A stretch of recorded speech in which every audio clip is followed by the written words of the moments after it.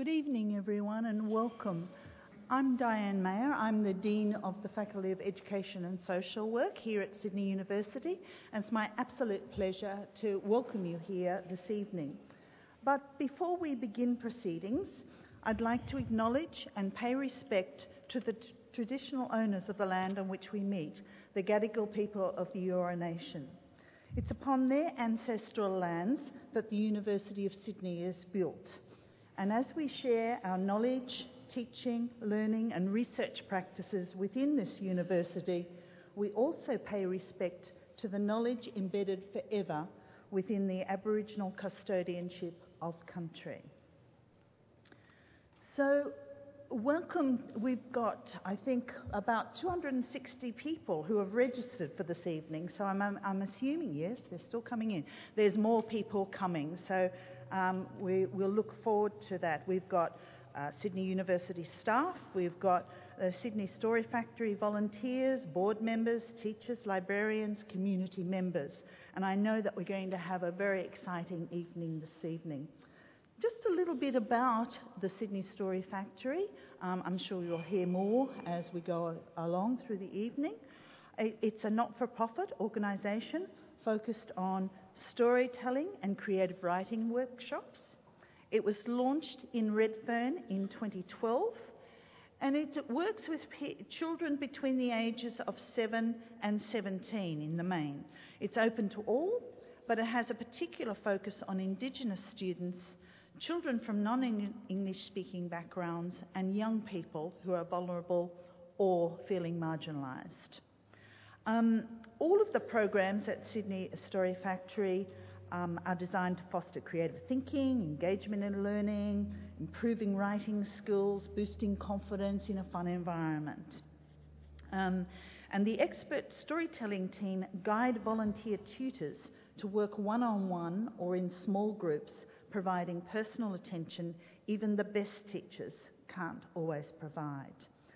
And the Faculty of Education and Social Work is undertaking a longitudinal evaluation to examine the impact of Sydney Story Factory's innovative approach. And tonight you're going to hear from the panel they're going to explore how Sydney Story Factory is achieving this vision to help young people find their voice. And also we'll hear a little bit about the preliminary evaluation findings and some ideas, I think, about what people are thinking about the future. So I think we're in for a really, really exciting evening. And it's my pleasure in the first instance to introduce Dr. Catherine Keenan, who is the co-founder and executive director of Sydney Story Factory. Dr. Keenan was formerly a journalist with the Sydney Morning Herald, working as an arts writer and a literary editor. She has a doctorate in English literature from Oxford, and she's an honorary associate here in the Faculty of Education and Social Work at Sydney University. So it's my absolute pleasure to introduce you, and I'm really, really looking forward to hearing the panel tonight. Thank you.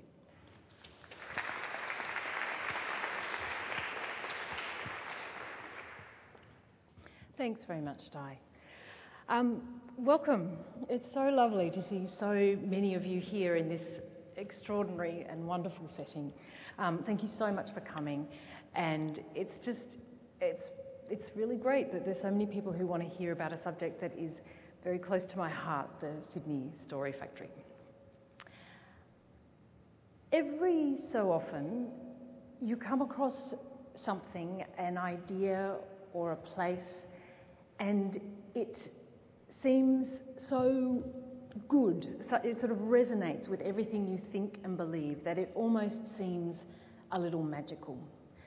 And that's what happened to me when I was a journalist at the Herald and I watched a TED Talk by Dave Eggers talking about a place, a writing centre for children that he opened in San Francisco called 826 Valencia. And what I loved, there were two things I think that I really loved about that. And one was that it's not just about teaching children the mechanics of writing, it's about awakening them to the power and the the kind of exhilaration of writing. And that it does that through using lots of volunteers, by bringing in all these people who themselves feel that love of writing and then passing it on to another generation.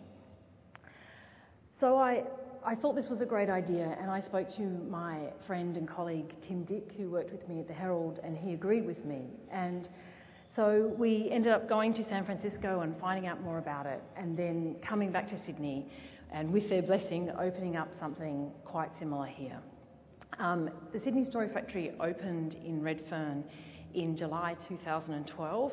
I don't know how many of you have been in, but we're on Redfern Street, but it's very confusing because we're actually called the Martian Embassy and Gift Shop, which confuses lots and lots of people, and also leads people to come in and tell us about UFO sightings.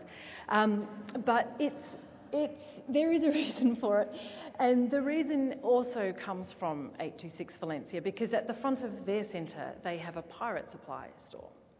And the point of that is that it gives you this conceit.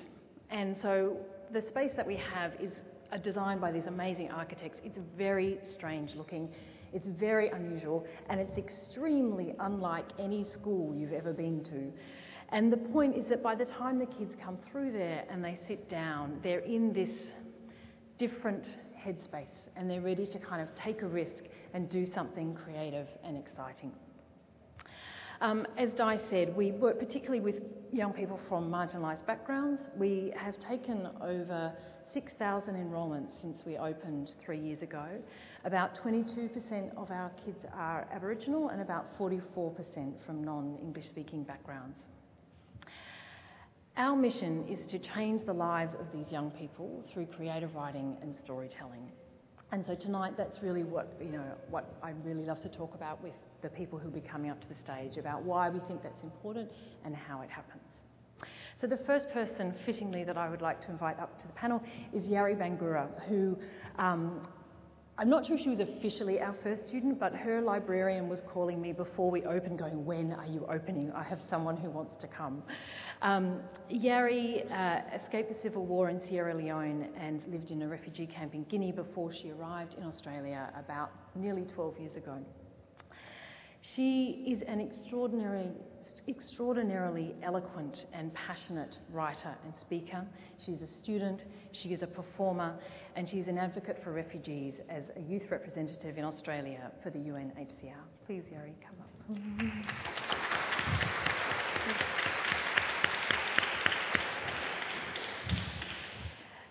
Annie Baxter is the Head of Communications and Public Affairs for Google in Australia and New Zealand.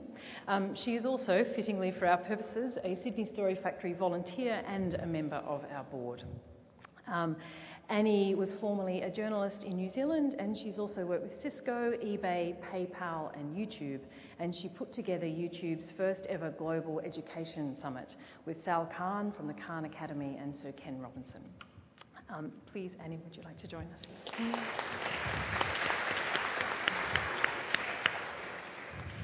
At the Sydney Story Factory, we have 4 people who run all our programs, some of whom are here tonight. And their fearless leader is Richard Short, who rejoices in the title of Storyteller-in-Chief. He was formerly an English teacher at Cabramatta High School for 5 years, and he's also a published poet and writer. He's an extremely creative and very present teacher, and he has the fun job of thinking up many of the strange and exciting workshops that we deliver every day, from robot birds to stories that literally fly. Richard, please join us.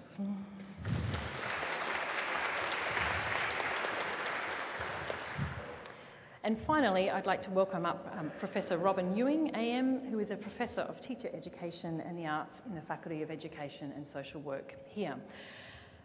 When Tim and I first had this idea, we needed to go and talk to someone to give them the idea and get them to say to us, is this a good idea or a bad idea? And we went to see Libby Gleeson, the well-known children's writer, and she looked at us, 2 hapless journalists, and she said, yes, this is a good idea, but you need to talk to Robin Ewing.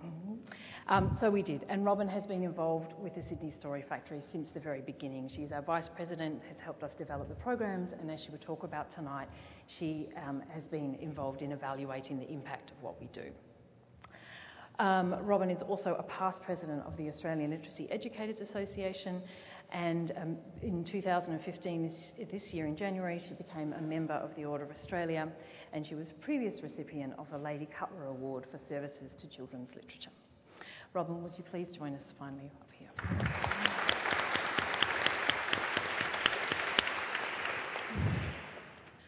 The first question I'd like to direct to you, Richard, because you develop so many of our workshops and think about them, and I wondered if you could explain what you think makes a Sydney Story Factory workshop and what makes it different perhaps to other creative writing experiences that young people may have. Well, I and our 3 other storytellers who are down the front and down the back, we facilitate the workshops. We spend a lot of time developing, planning those workshops, and that all sounds incredibly professional and grown up. But the truth of the matter is really we are a bunch of big kids with teaching degrees. And one of the things we really try to include in the workshops and in pretty much everything we do at the Story Factory is this idea of kind of play and experimentation. And that's really what we're doing in the workshops. And as we kind of develop the workshops and we think about ways we can get students playing, experimenting, thinking about writing, what I really feel that we're doing is throwing at them all of the time this really big, messy problem.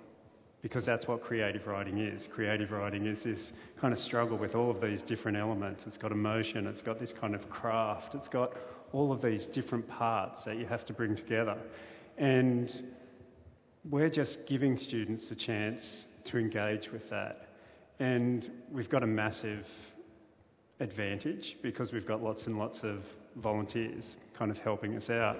And whenever I kind of rave about our volunteers, which I do pretty much every day, I'm not really sure if people understand how fantastic it is to have volunteers helping in a workshop. And the way I sometimes try and get people to understand that is I get them to imagine that they are a teacher and that it is Thursday afternoon at 2:45 and you're about to go into your last period and you've got this lesson and it's fantastic. It's one of the best lessons you've ever written and you've got all your resources, the photocopier worked, and you're about to walk into that room and deliver this fantastic lesson. And that's great, you might succeed. But then I want you to think about you're standing at that door, you're the teacher, you've got all these bits and pieces, this lesson ready to go into the room, and you turn and look over your shoulder, and there's 10 adults standing behind you, 10 knowledgeable adults, 10 enthusiastic adults who are going to walk into that room with you, sit down with those students, and help you deliver your perfect lesson. And that's what it's like at the Story Factory every single day. That's what it's like at the Story Factory 3 times a day. Sometimes for me, it's like having educational superpowers. It's like volunteers are a superpower that we use every day. And I mean, I think that's at the kind of core of what we do at the Story Factory. It's this kind of relationship between the volunteers and the student and the kind of workshop leader. And it's the way that relationship and that kind of mini community, that mini safety net, enables students to take massive risks that they might not take, massive creative risks, and try and do things that they have not done before. And that for me is what the workshops at the Story Factory are all about, really. I agree. And Robin, you are an expert in the important role that an arts education can play in a child's education and creativity. Why is what Richard just talked about important? Because creativity and the arts, of which creative writing is one art form, should be at the centre of the curriculum, whether we're working in early childhood, whether we're working at university. And the research is unequivocal that the arts, quality arts experiences, are so important to who we are. Story is central to who we are as human beings. The arts are as old as we are as human beings. And children are born incredibly creative. You only have to listen to them for a couple of minutes to see how creative they are. And yet, sadly, over the years, we get messages along the way that some of us aren't creative, or we're not very good at some of the art forms. So, I tell the story of remembering when I first realised I wasn't going to be an artist. When my teacher in Year 6 fixed up my drawing of a tree before he put it on the wall, and that was the only time my drawing ever went on the wall that I can remember. And that's a very clear message that I can still remember. I can still remember I used to start all of my creative writings, called composition in the dinosaur era when I was in school. Used to start all of my compositions with ominous black clouds loomed in the sky and the night was dark and listless. To be honest with you, I didn't even know what ominous meant. But I had a good mark for it once, and so I kept using it. I don't think we have ever put enough emphasis on creativity, on play, on risk-taking at school. And I think, sadly, even though we have even more evidence now of how important it is, I think, sadly, teachers are more and more being directed by the policymakers, even though they say creativity is important, to teach very much to a formula. And lots of teachers tell me that creative writing is not taught very much because there's so much emphasis on NAPLAN and writing to a recipe in a time frame. You're giving kids at Sydney Story Factory, you as the storytellers, the volunteers, and all the people that make it up, you're giving kids the permission to write for themselves. You're giving them the permission to take risks. You're giving them the permission to experiment in a way that might not necessarily fit a particular genre that they have to do. And you're giving them time.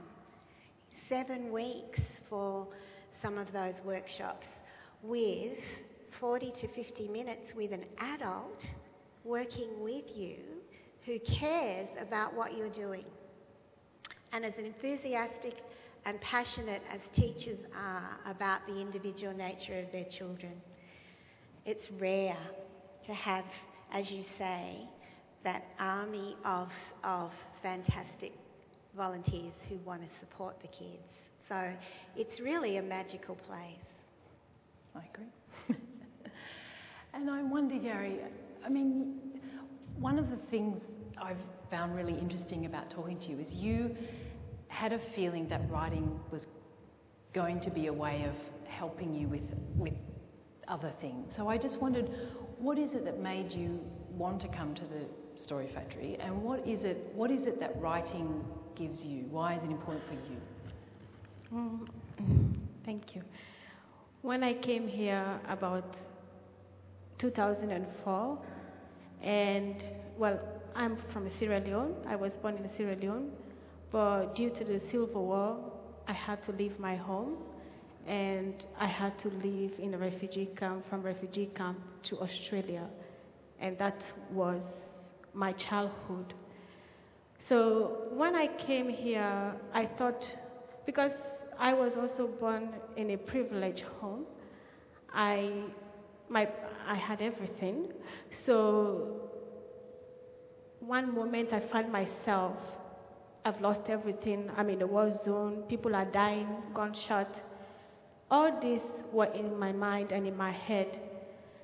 When I came, because also I love to ask questions, but I couldn't ask anybody what what I was feeling because I was not allowed to ask anyone.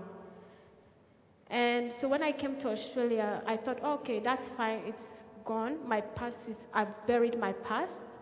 My past is not part of me anymore. But when I came to Australia, I realized is that after 2 years later, those things started stirring up inside me. And I wanted to share it to my family, but they told my mother keep telling me, you've never seen the war, you're not part of the war. And I told my mom, I've seen it, and I want to share it to her, but she never allowed me to speak. So I had it all inside me. And when I was in the camp, I used to get into a lot of trouble with older people because they're always trying to shush me. They said, don't talk anything here. But my grandma used to say to me that if I had an education, then I can ask questions, or I will get an answer that I'm looking for. So I was like, oh, how does that link to education, what I'm feeling? So when I was in I always used to draw on the ground because I'd never had a book or anything. That is why when I came to Australia, I had nightmares. I couldn't sleep. Daytime, like we are in this hall and I'm alone, I get so frightened. And I'll feel like someone is calling my name. And that was my life I lived before I met Sydney Story Factory. Then one day I was watching TV. I saw this woman, Oprah Winfrey. And it was very unusual. I've never seen someone before, like in my color in TV. That was the first time. So when I saw her, it struck me that, oh, it made me, I had this flashback. My grandma saying to me, education was the way. I never knew that America even exists, or I never knew the history of Black Americans. So afterwards, that's when I was like, oh, maybe this woman has a story. But because she's educated, she's on TV talking. And at that time, I didn't even understand English. I couldn't speak English. But I laughed because she laughed. Whenever she said something, I agree with everything, knocking my head. And so I started seeing myself in her. That's where my journey began, but still pain stirs up. So one day, I started to write. I went to school first. I was in primary school at that time. I went to school and I met my teacher. I said, I really, really want to know how to read and write. And I was in tears when I told her this. Then she looked at me and said, I will help you. And that's how my writing journey started. And I was so in love with the writing because every Friday she tells me, write about your weekend, and when you come back, you share with the class. And that's how I started writing. And writing became a huge part of my life because I didn't have a friend to share my story. My family was not there to hear what I got to say. So I write all the time. And one day I said, there's a way. I want to find a place because in my house, my parents started telling me, why are you always writing? You should go and look for a job. You should go and look for a job. All your friends are working. You write all the time. And I said to them, oh, I'm writing something very special. And I used to tell them this. And I said, do you want to hear it? At times, my mom would say, okay, read it to me.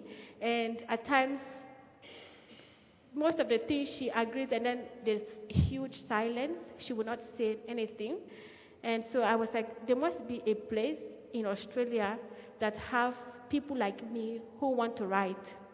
And at that time, I was in high school. I went and told my Liberian teacher, and I said to her, do you know a place where I can go and write?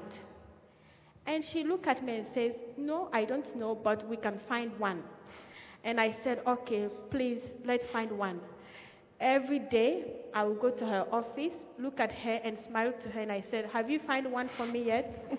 And then she says, oh, not yet, but I'm still looking. And in a day, I will go there like lunch, recess. Anytime I have, I will go and see her. And then one day she said to me, oh, there's this place coming up. It's called Sydney Story Factory. And since then, I fell in love with the name, and I was Sydney Story Factory, so which means my story is going to be heard. And then the first day, she told me, oh, now I've contacted a woman, her name is Helen. And I was like, Helen? So I couldn't stop asking her till I went to Sydney Story Factory, and because it was too good for me, you know. When I went to Sydney Story Factory, when I entered first, I saw it was so weird with all this structure, and I was like, oh, okay, this is the right place for me then. So, and I went and tell Helen, I said, I hope you won't mind seeing me here every single day, because I'm in love with this place, and I love Sydney Story Factory. I always come in the morning and then sometimes lie down when I'm tired of writing. And the kids, they thought, oh, are you a tutor? And I'm like, no, I'm a student too, because I was one of the oldest students there. And then but they got along with me very well. They respect my space, and sometimes when I want to sleep, I sleep. Yeah, that's how I came across Sydney Story Factory. That's true about these things. And I wanted to ask you a question perhaps in two parts, because I know that when you were a child you had an experience of creative writing that I think feeds into your involvement with the Story Factory now. But then I also wondered, as a volunteer, you know, what you've noticed on that kind of one-on-one level with the kids. When I was 10, I was one of those kids a little bit like you. All I wanted to do was write. I was kind of obsessed with it, and my teacher said, oh, you should join this kind of local writing group. And so what this involved was this older man would turn up in a yellow van and pick me up every Wednesday and take me away, which when you think about it now, I'm not quite sure that would happen. But this man came and he picked up a few kids on the route, and then we would go to this other school, and we would write and we would read poetry. And, you know, we were 10 reading T.S. Eliot and Ezra Pound and William Carlos Williams and writing from what we knew, and it was the most magical thing that you can ever experience. It was certainly not kind of all kind of easy and positive. He was kind of a very kind of tough editor, and, you know, would really get us to kind of polish this work. And when it was good enough, he would take it home to this home printing press that he'd built out the back of his house and lay it out and publish it for us. And the feeling of being published as a 10-year-old on the printing press was just the most kind of magical thing, you know, that you can imagine. Now, it turns out, you know, when I kind of got a bit older, I realised that this man was Alwyn Richardson, who was quite a kind of leading figure in New Zealand education around child-centred learning. And this was essentially his kind of retirement gig, was that he couldn't quite let go of teaching kids creativity. But it completely changed my life. And when I moved to San Francisco and discovered 826 Valencia, I thought, this is happening at scale. This is what Alwyn did for me, happening to more and more kids. And so I just kind of had to get involved. And then when I moved to Sydney, got involved in Story Factory. And in terms of what I get to see as I volunteer, we get the most amazing training as volunteers. And 9 times out of 10, it goes completely out the window during a workshop, because like it just gets insane in the most wonderful way. And the only kind of phrase that you can keep coming back to is, and then what happened, you know, to these kids.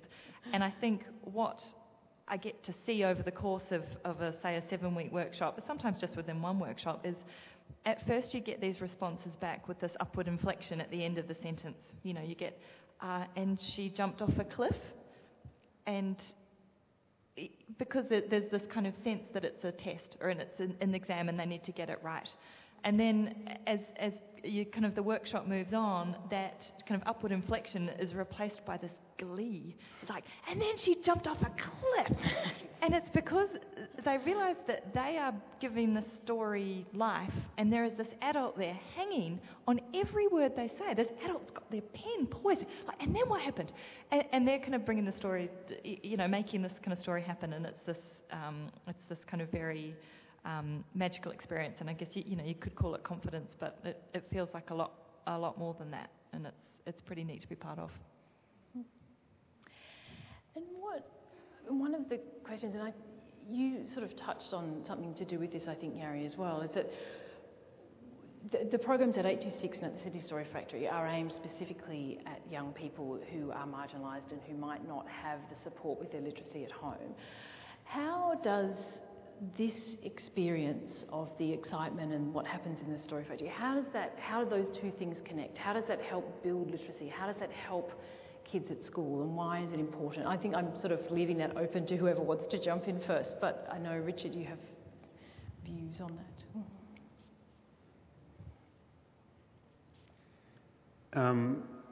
Well, I'm a real believer in the need to be part of a writing community, to feel that you're part of a writing community. And I think that's part of what Yari's saying about her experience at the Story Factory and since then as well, is that for me, what the Story Factory really does is it provides this place that it's not home and it's not school, but it is this safe place where you can go and write, or you can fall asleep for a little while and then wake up and write after that.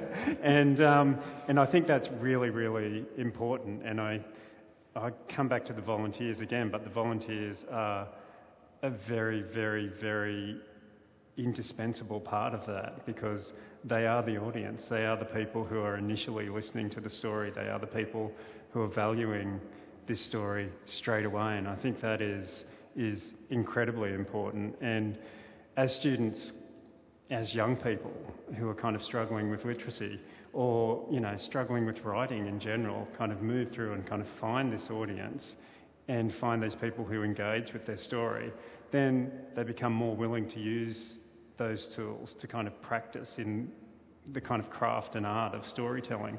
And as they do so, they'll get better and better at it. It's just something that's inevitable, I think, and really, really important.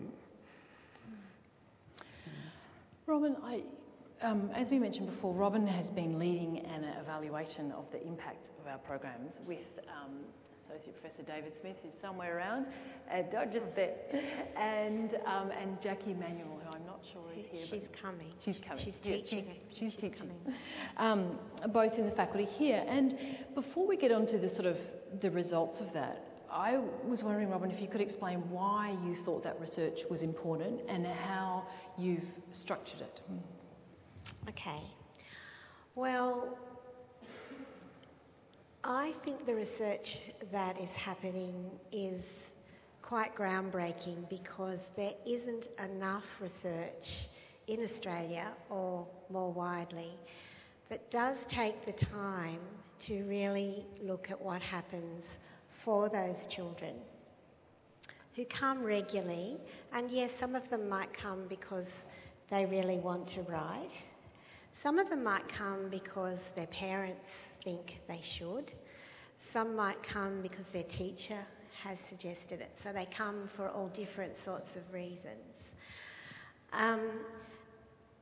And what we're trying to get a handle on is exactly that question you asked, I guess.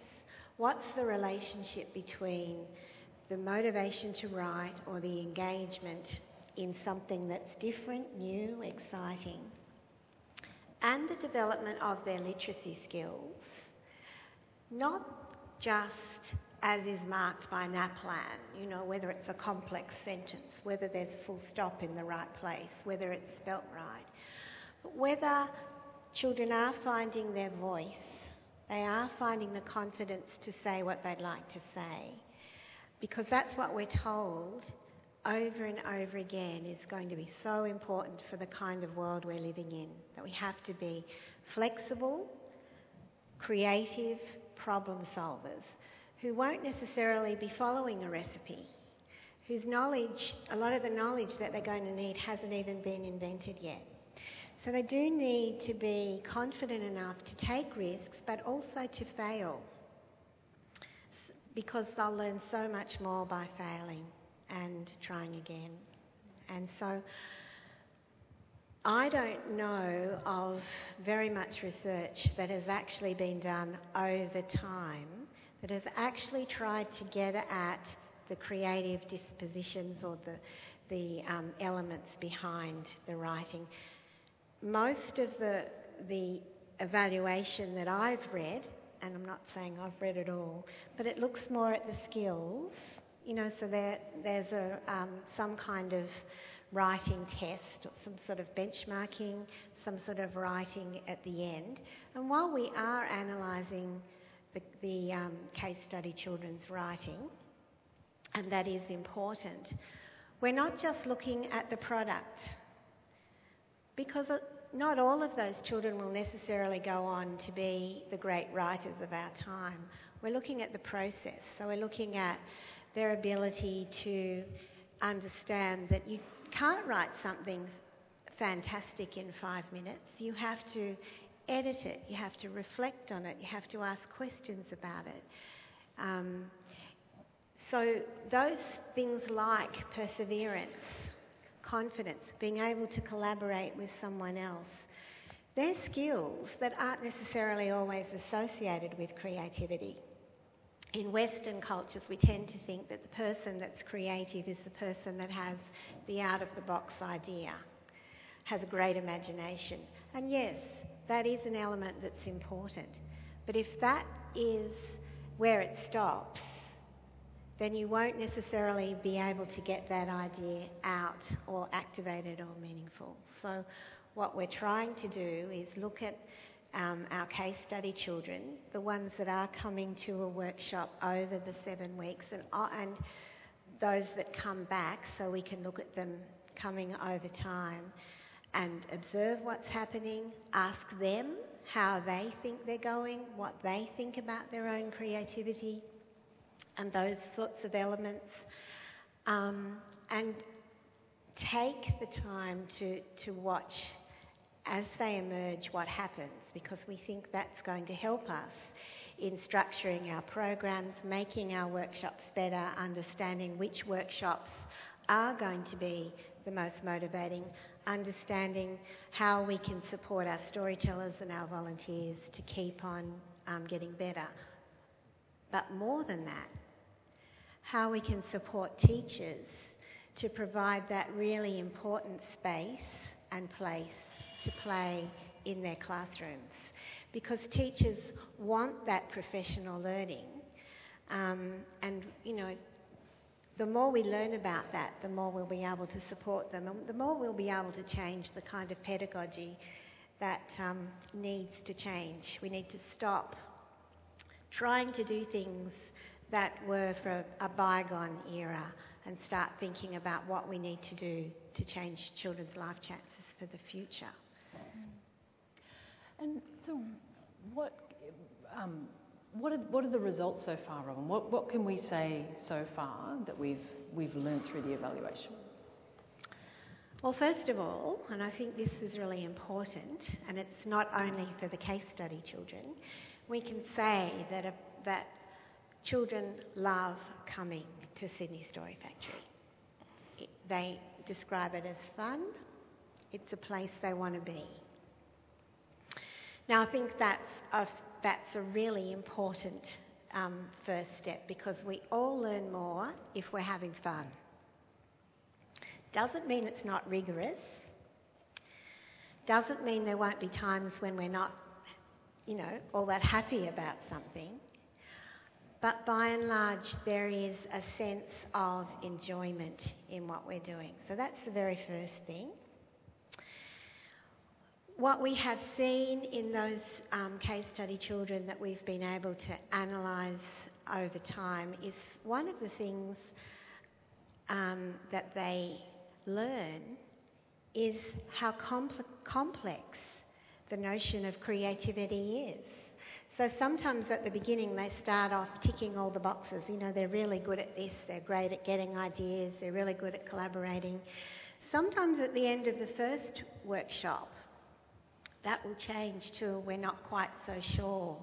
I'm not quite so sure about this. And we're seeing then, putting it with the observations that are happening for the case study children, and seeing what happens over time, how as their writing improves, and several of the case study children's writing has improved much more than you would expect in a relatively short time.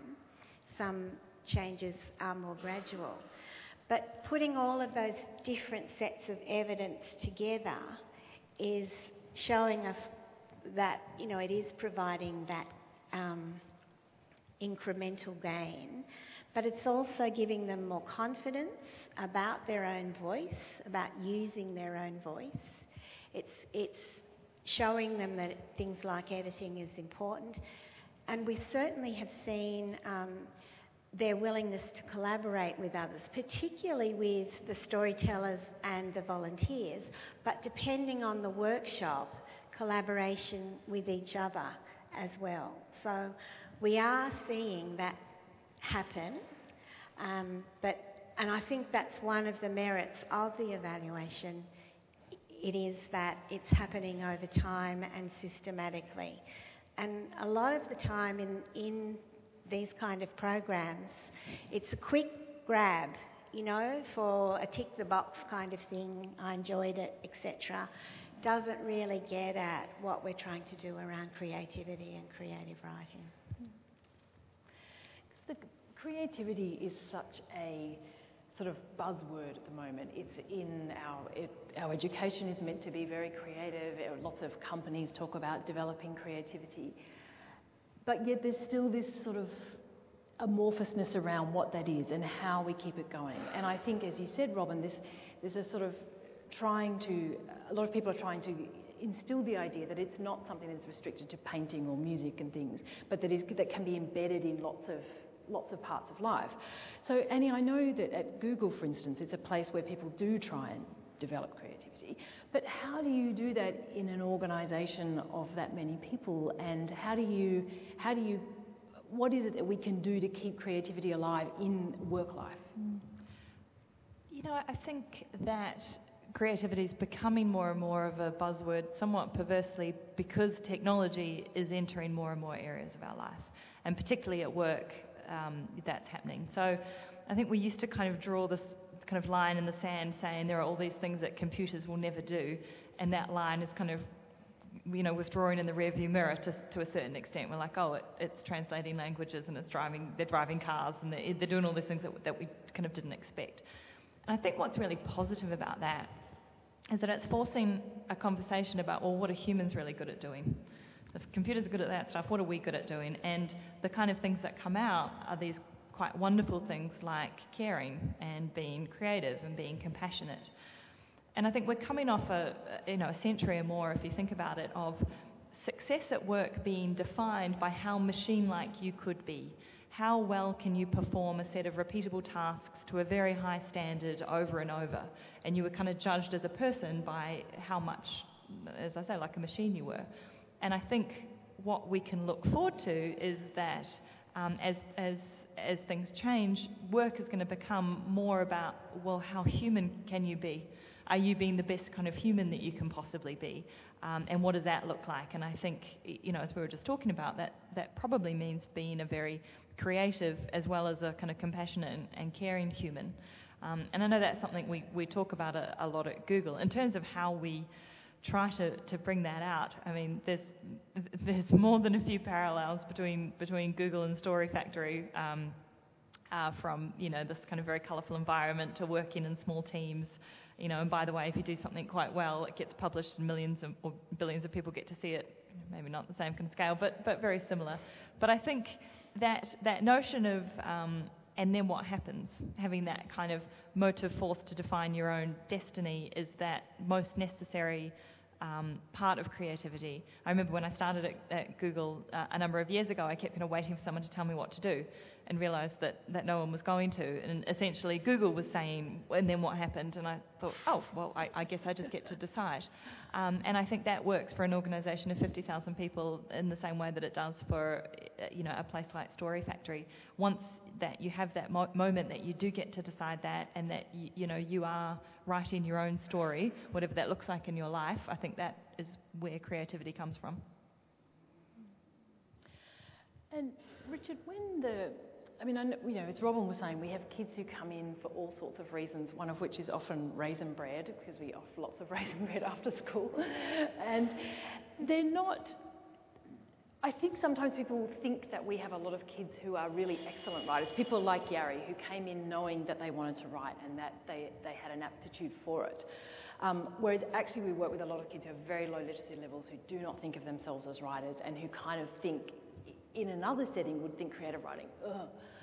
And so I'm sort of interested in how do you break through into a kid? I mean, kids are creative, as you say, Ron, but getting them to kind of trust in their creativity and think more creatively and kind of apply that to perhaps other areas of their lives. Well, I think the first answer I have to that is time.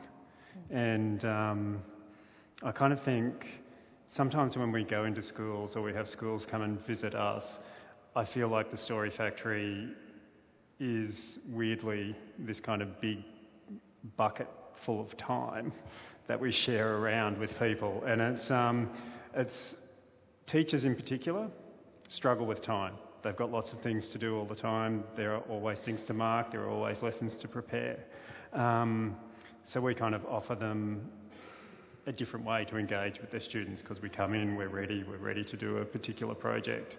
And that's an interesting use of time, good use of time. But the other bit of time is the volunteer time with the students, which is just that time which is almost, you can't calculate the goodness of that amount of time. And that I think is what allows us initially to kind of break through with a lot of students, that sitting down time and being interested in the writing. But I think kind of beyond that and kind of further into these ideas of creativity and how can we help people, young people, old people as well, like me, become kind of more comfortable with this whole idea of creativity. And I think part of it is breaking down creativity and not looking at creativity as this kind of mystical thing that some people have and some people don't have.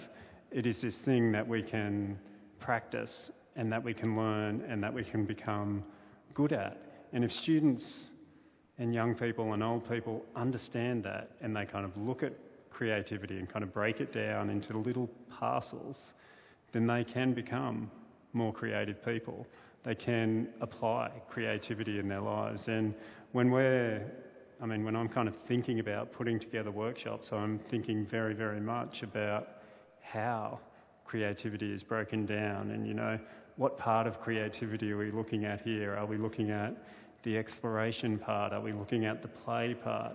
Are we looking at the bit that's about craft? Are we looking at the bit about making choices? Are we kind of putting it all together now? And I'm really kind of conscious of those steps in the creative process. And if young people can become conscious of those steps and better at using those steps, they'll become more confident and more able to kind of engage with the world in this creative fashion that is really necessary.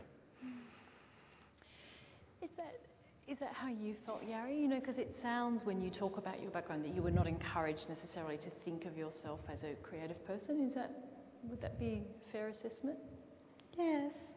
Yeah, I now take myself as a creative person, and I always say that I'm always the odd one in my family because I think so differently and I see the world very different. Like now, because of my past as well, I look at it and then there's many ways I can express myself through creativities. Like if I don't feel like telling anybody by going, oh, this is what happened to me, I can write it through poetry or story and nobody will knows who it belongs to. They can just read it and then relate to it as well and be like, oh, actually something like this has happened to me. Maybe not the same, not the war, but like the feelings. So that is what I love about creativity because it allows you to experience other people's pain and put yourself in it. And so I see the world very different, because now I have something that is like a counseling to me, writing. Whenever I feel down, upset, or I feel like I want to talk to someone and there is nobody there at that present time that I trust, I take pen and paper and write, and then I feel great. One of the things, our volunteers come from lots and lots of different walks of life. They vary in age from 15 to about 80.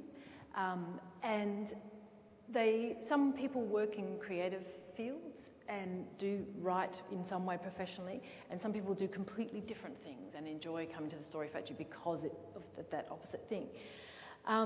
One of the things that perhaps unites them is that most of them write in some way. Very few are published writers, but they write journals or they're interested in reading and writing. And one of the things that they have said sometimes when we ask about why they volunteer is that it's like a little injection of creativity from an 8-year-old. There is nothing more creative than sitting with an 8-year-old and them telling you what happened after she jumped off the cliff and then next and next. And I remember one of our volunteers, Rudy, said it reminded him of when he first started writing stories and that feeling of excitement as you discover as you're going along. Sorry, that was a long build-up to a question, Annie, which was, as a volunteer, is that what it feels like to you, or what else do you get out? What's the benefit of it for you? I should say someone jumping off a cliff would be about the most boring thing that any kid ever said at Story Factory. Clearly an adult came up with that. They would be kind of flying off the cliff with wings, and then they'd be like diving into a lake of bubble gum. It seems food is always big.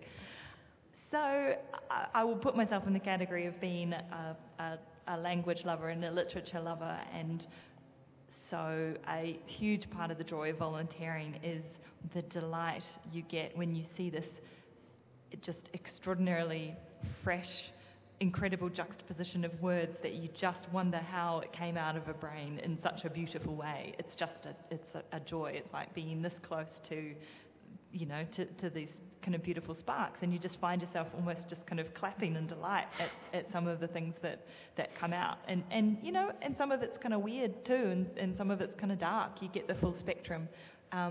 But some of it's extraordinarily beautiful, and those moments are very special. But the other kind of hidden secret in all of this is, as well as creating this very special place for 5,000 kids, they've created a really special place for a couple of thousand volunteers as well. I've made friends among other volunteers. We actually see each other outside of the Story Factory. Really? I know. We hang out and So we, loud. get together and we talk about books, and it's awesome.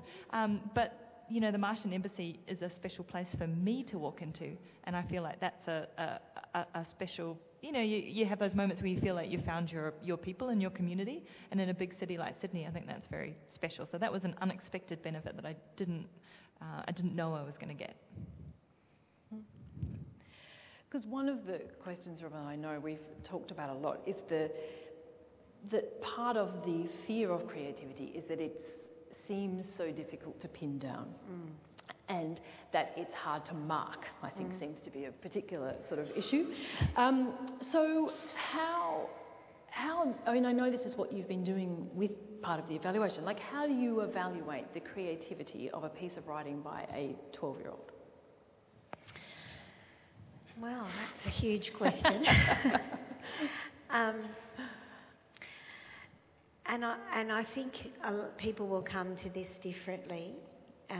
Certainly, I don't evaluate how creative something is by whether the full stops are in the right place or the spelling's right or there's more than one sentence in a paragraph. So do you know that you'll get marked down with NAPLAN if you just have one sentence in a paragraph somewhere, which you might be doing for a good reason? For me, it's about, first of all, I suppose almost having the different ideas, understanding different uses of different forms of writing, but being able, as Annie said, to juxtapose them or understand them so you can misuse them almost sometimes. Jackie has developed a writing analysis framework to try and look at a whole lot of different aspects of what it means to write creatively and to write effectively. And what she's tried to do is put together a whole lot of different writing models that perhaps only look at part of the story, like the functional, systemic, linguistic with, the personal model and social, constructivist, etc., etc. And I think Jackie would be the first to say that we're not sure, it probably still needs a lot of work. But definitely the volunteers that have worked on looking at that writing analysis with some of the children's work have, been able to see what's been happening over time. But the other challenge, I suppose, is that it's not consistent. It is going to depend on your engagement in what you're doing, in the particular story that you're telling and how how it's being shaped. And sometimes that depends on how the child is engaging with the particular workshop and how they're relating to particular volunteer or the other children that are there. Now, I know I've strayed off your question,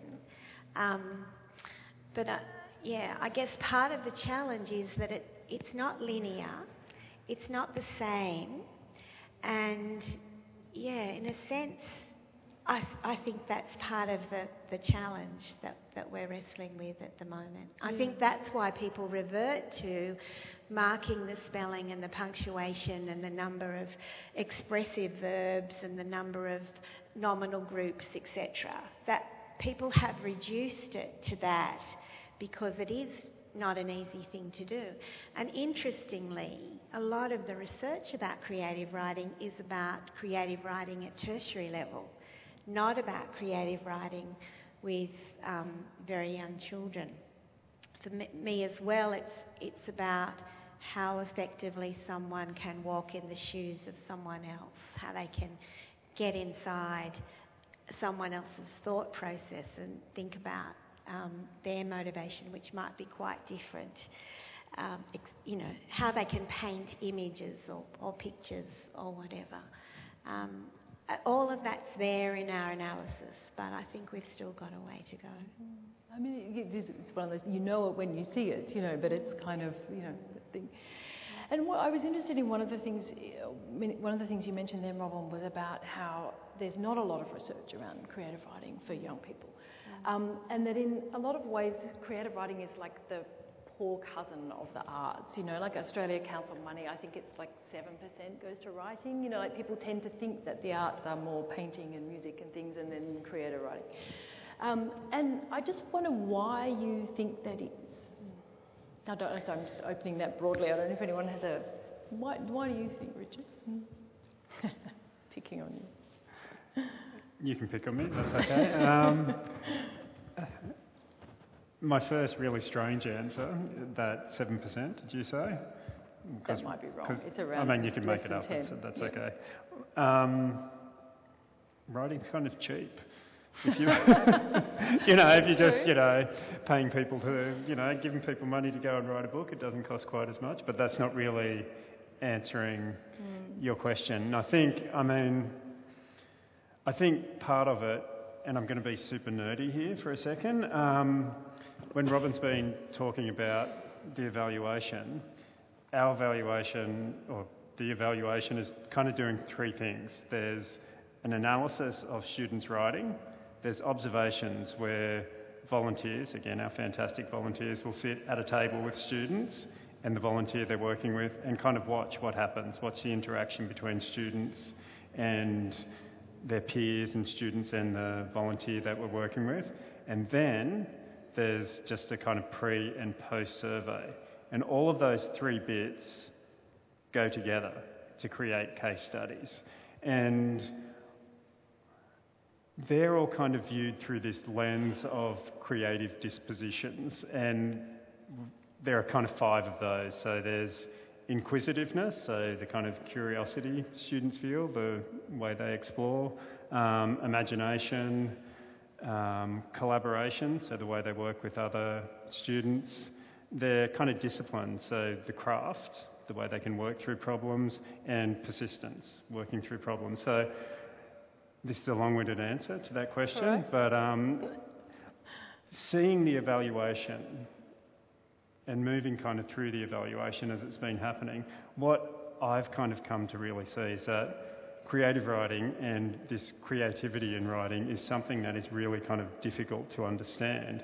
And it's really, I mean, we can look at a great book and go, oh yeah, that's kind of creative. But I think the creativity that we're looking at and that we're really interested in is that process that occurs around the book and that movement towards the book. And I think it's really, I mean, it's hard to kind of show that to people when you're going for money from the Australia Council, for example. It's kind of hard to kind of show that process. And I think maybe that's part of what makes writing a little bit of a, less popular cousin, perhaps. I don't know, what do you think? Yeah?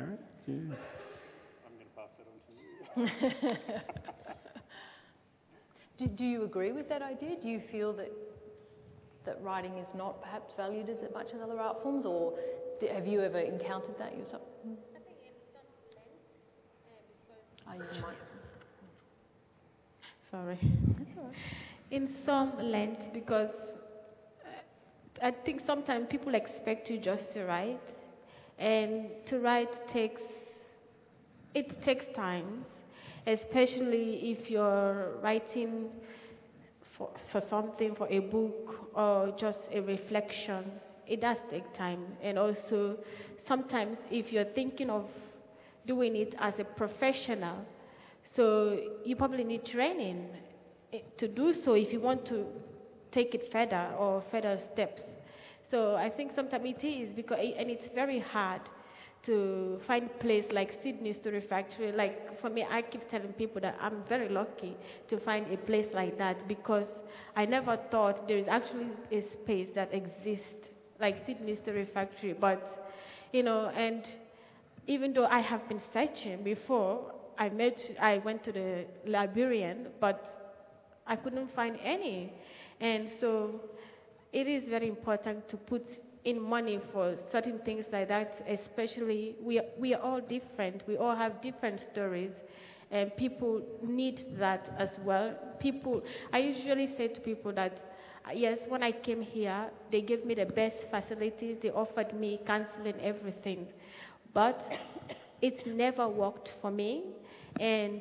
But once I had writing, I can say anything that I like, and with the mentors as well, they were there to just listen, and which was great. They were not there to it was just in my own world and in my own zone.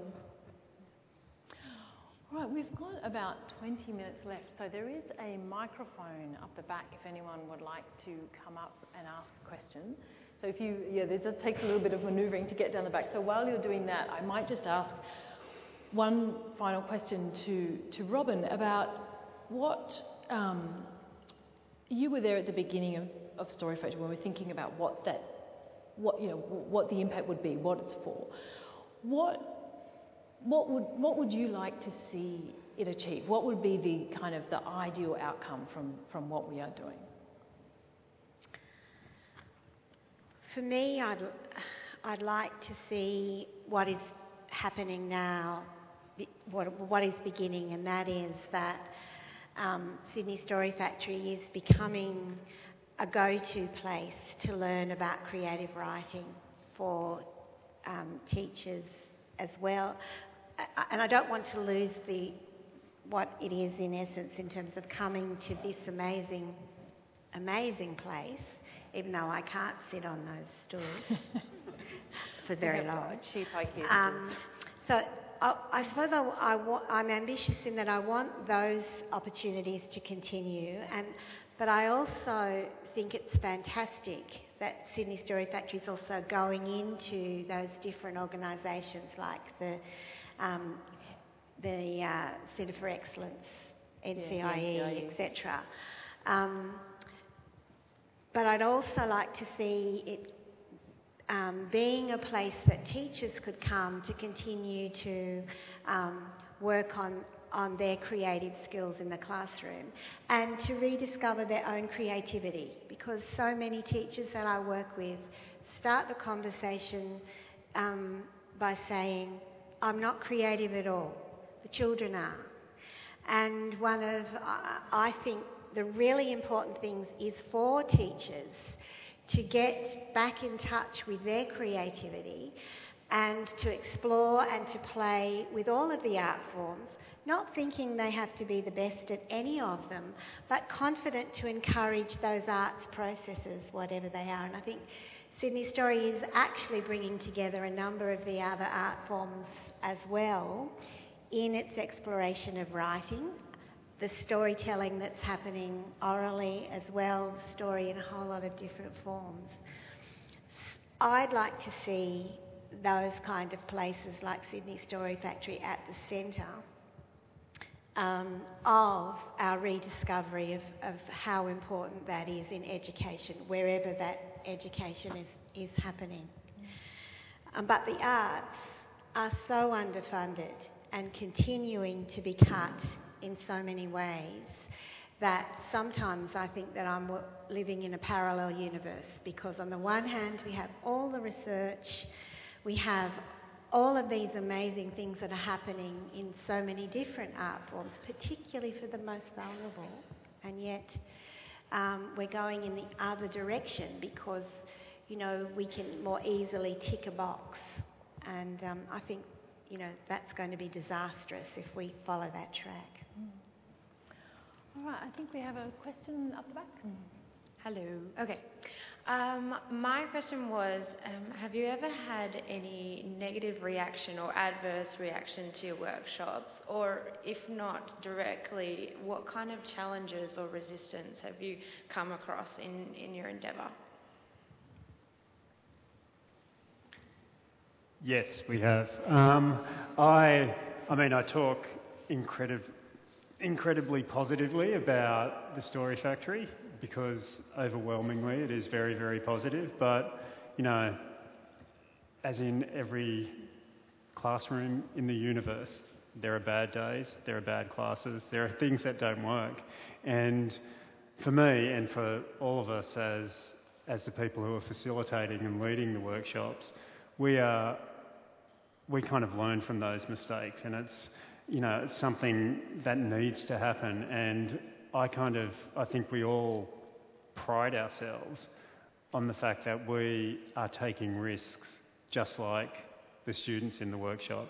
And that safety net of the volunteers is kind of there for the storytellers and for the Story Factory itself as well. I mean, I've never been in a workshop. We've never had a workshop that has been so bad that I've wanted to walk out and never come back to the Story Factory. There's always something good about it in the end. There's always a piece of writing that comes out of it. There's always a good experience that comes out of it.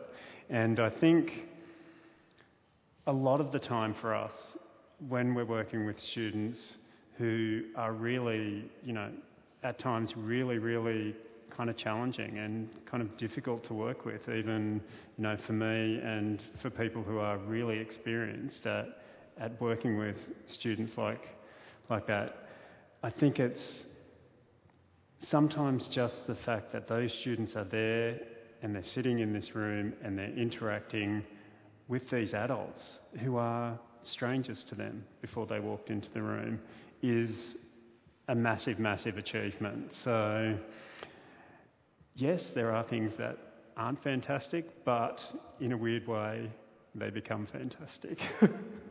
That was a sneaky answer. Thanks.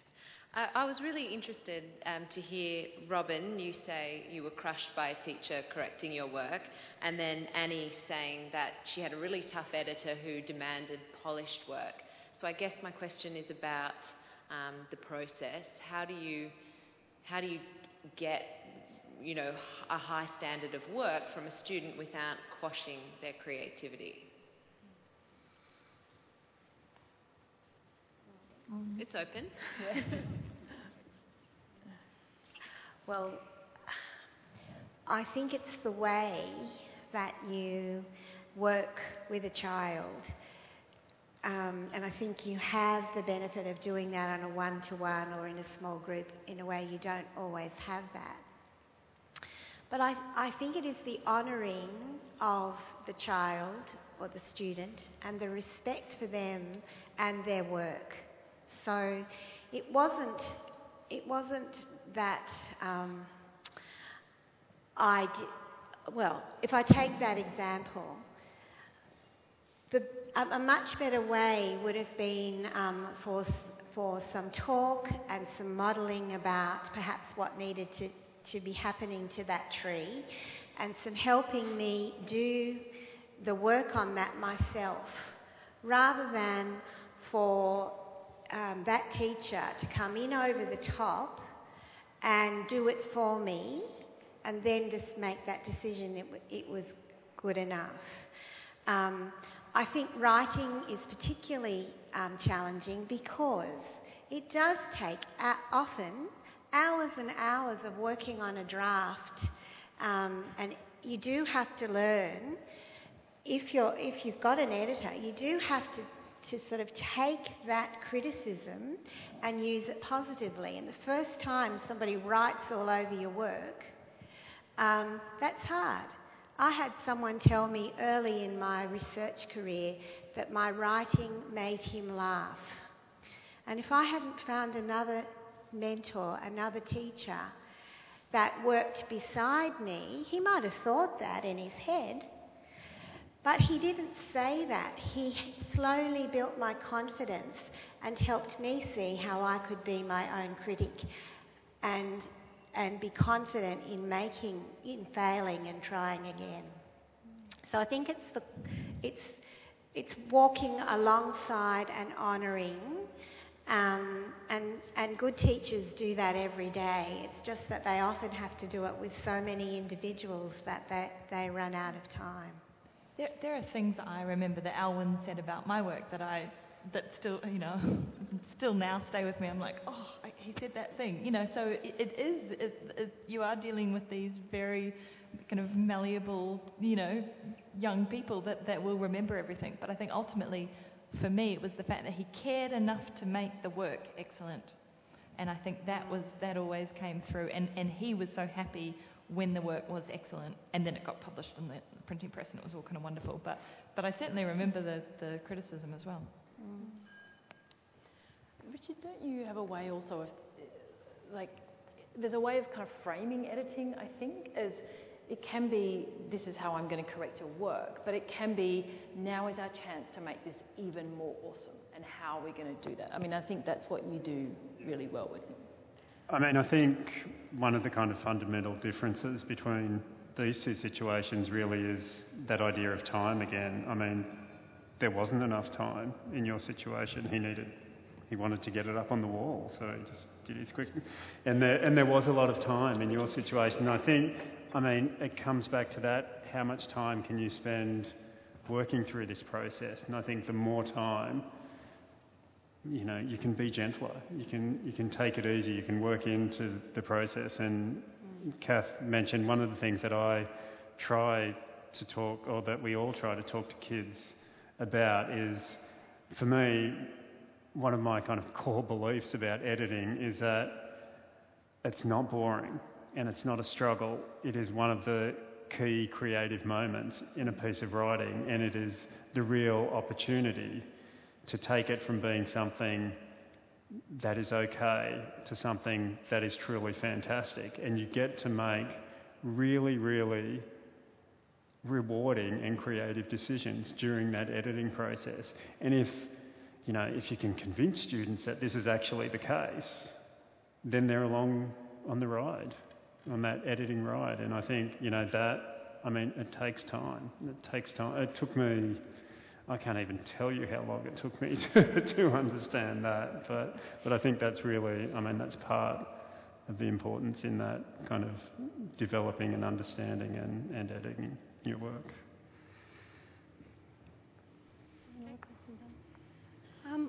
As one of your target groups is students from language backgrounds other than English, Do you have any plans, or do you already develop storytelling in students' home languages, perhaps through bilingual volunteers? I would so love to do that.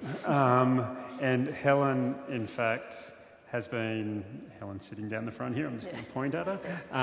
Helen has been working on this project at Redfern Community Centre, where they've been writing a whole bunch of stories that some of them have been translated into various languages. I'm not going to point you out over but so we're kind of working towards that, and if we could make a concentrated effort to do that, I would love it. It would be fantastic.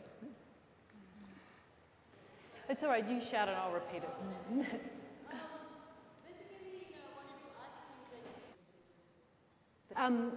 I think the question is about how do we convince people that creative writing is not a waste of time? Yeah, essentially, that it's not a school-based activity and that it's a valuable activity for the kids to do. I mean, I think it resonates exactly with what you were saying, you know, that's what your parents said to you, that that creative writing was not that helpful. Is that right, Erin? Yeah. How did you convince them that it was? I guess maybe 2013 when I had a book contract, and then taking that to them, I'm like, oh, I'm going to write a book, and they were like, you're going to write a book? And I could see the expression on their face, and I'm like, yes, I'm going to write a book, and just like winning like competitions. And they started thinking, oh, maybe there is something good in creative writing. And when I started winning competitions, like poetry competition, and I performed, then people would come up to them and say, oh, she writes beautiful. And then my mom started embracing that, and she would stay off my back by saying, oh, go and look for a job, your friends are working. And sometimes my friends, they would think, oh, how do you do it? So some of my friends, they would give a go to write stuff, and then, which is amazing. I said to them, well, you know, everybody has like counseling. Well, some people have counseling, but this is my counseling as well. So I just write. And with language, sometimes with Sydney Story Factory, when I was with Helen, like at that time, Helen used to tell me, write about your hair, because I always have different hairstyle. And then I'm like, what is so special about my hair? And then she said that, well, because like it has story, like the noise, like when you go and get your hair done, and I'm like, okay, this is very interesting. So I learned to embrace things in my life, like little things that I do and I take for granted, that I'm like, oh, maybe someone might see that as interesting. So like my culture, I write a lot of things in my language as well as English, and translate it. So with creative writing, it gives you that chance, and especially if you keep doing it and you're passionate about it, your voice will be heard. And if nobody cares, they will care one day. One of the things that we are trying to do more of is talk to the parents about the changes that they see in their children. And certainly in terms of where we are at the moment with that, the parents aren't necessarily immediately seeing an improvement in the writing, but they are seeing a different attitude to going to school, for example, or a realisation that the more that you put in to these things, the more that you'll get out of it, etc.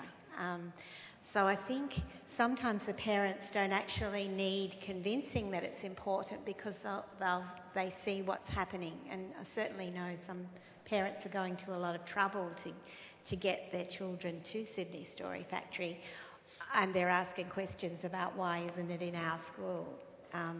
So I think, again, it's something that might take more time, but certainly it might not be evident immediately in the actual product that's being written, but it might be starting to change the way the children are thinking about themselves and confidence in who they are. And that's partly because, again, they're being valued and honoured, and that confidence is really important for all of us. That confidence and resilience, is so important.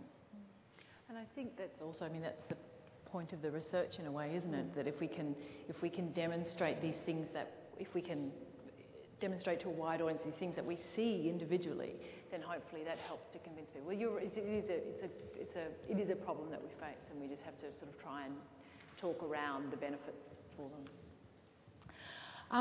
It's 5 to 8. I'm afraid we've got to wrap up. Thank you so much for coming. Is this? Oh, sorry. It should be a pretty quick one. Yeah, it's a bit go of ahead, a practical question.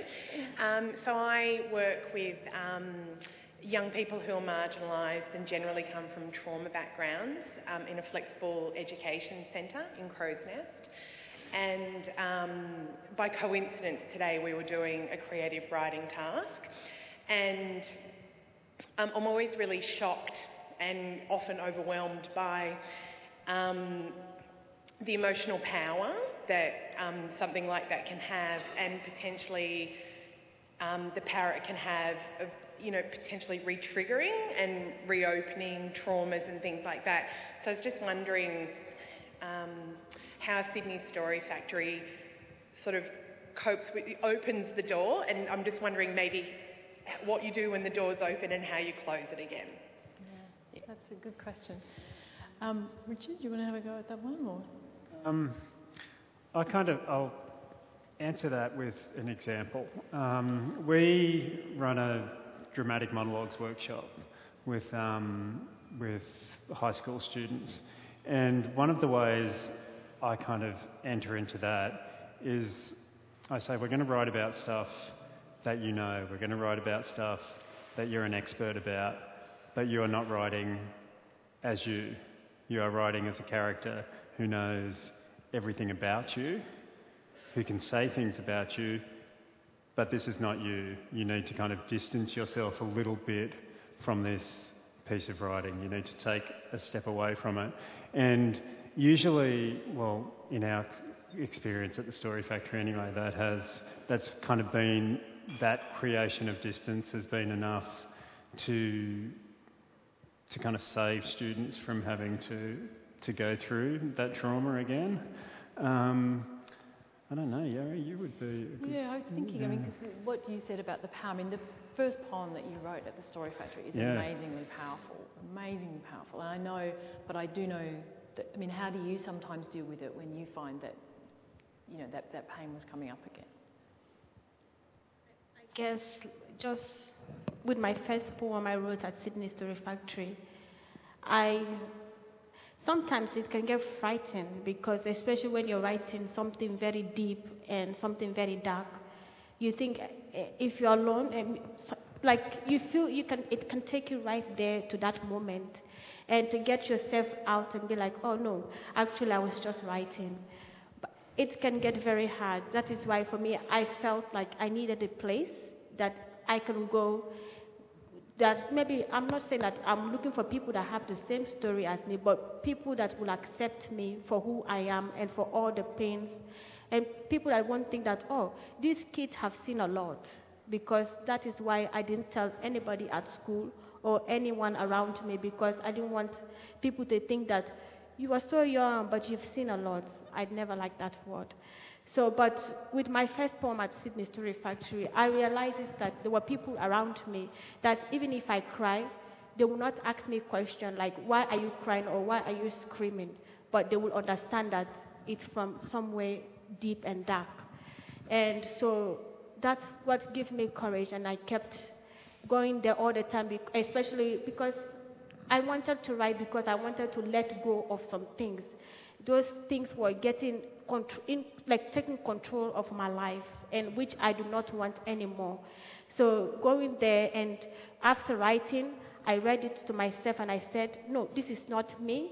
And sometimes I can get very tempted to destroy it, but Helen always collects it and types it. And she put it in a file, and which I'm like, wow, this is amazing to see someone actually seeing good thing in this, or thinking that it will help other people as well. And that is why I kept going to Sydney Story Factory every single day. All right, this is a great time to thank Yari, Annie, Richard and Robin for a wonderful panel. Thank you.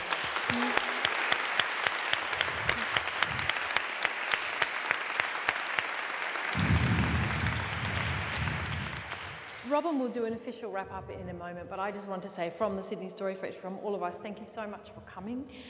Thank you to Meredith Hall and Sydney Ideas for organising this wonderful event. You can get involved with the Sydney Story Factory if you want to. There are two things that are always tremendously helpful to us. One are volunteers, obviously, and the second is money.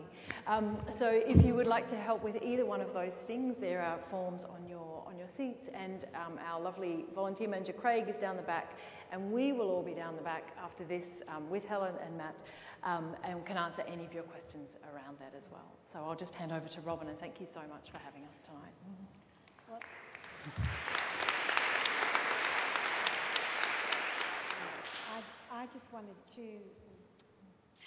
I just wanted to thank Meredith Hall and Sydney Ideas for all of the fantastic organisations. And I wanted to thank you all for coming and for your interest in Sydney Story Factory, and encourage you all to tell other people about its work and to get involved in some way. There are lots of different ways you can be volunteers. Not every volunteer can necessarily come to a workshop. There are lots of other things that Sydney Story Factory needs in promoting story. So, you know, please get involved in some way, even if it's just by telling other people. And please stay and have a drink. Yeah, there's drinks served down the back. We'll be here for a while. Please come and say hello. Thank you.